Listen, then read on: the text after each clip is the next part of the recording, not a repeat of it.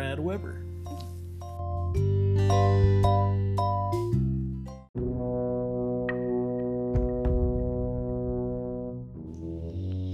Okay, today we're going to talk about Creepy Castles by Sarah Parvis.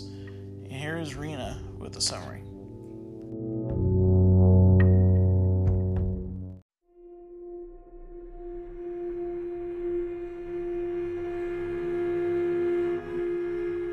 Creepy Castles takes you on a journey of 11 different locations and tells them about their spooky history.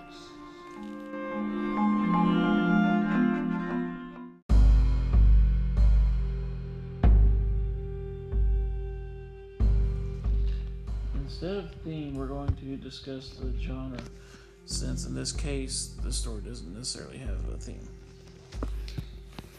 So the genre, we know this is a informational text because it talks about all the different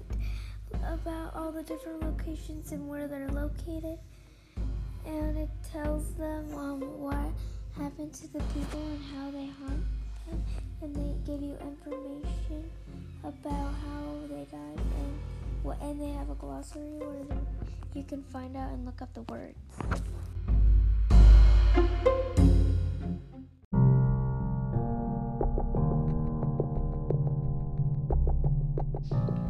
Next, we will give the recommendation. I would recommend this book because it has so much information about scary and creepy castles, and I would like you guys to read it out to the world and read it to your friends.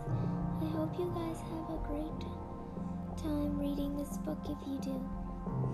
I would rather read this book than any other spooky book out there.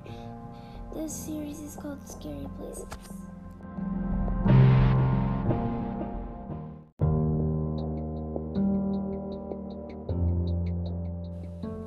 Alright, now we're going to talk about our favorite part of the book. Our favorite part of that book was the page called Murderous Marriage, and the castle was in Norfolk, England, and it was about a woman who had murdered his first wife murdered her king, and so she was thrown in the dungeon by her own son.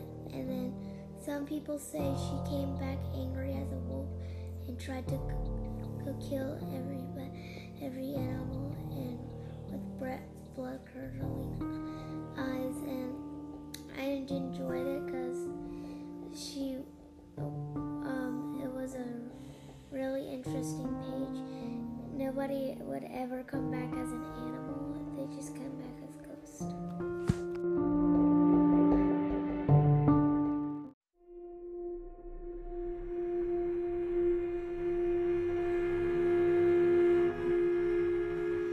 Alright, well, thank you for listening to our podcast.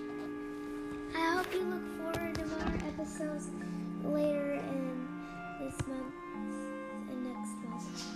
Have a great day. I hope you enjoyed our book. Please look forward to more episodes, and please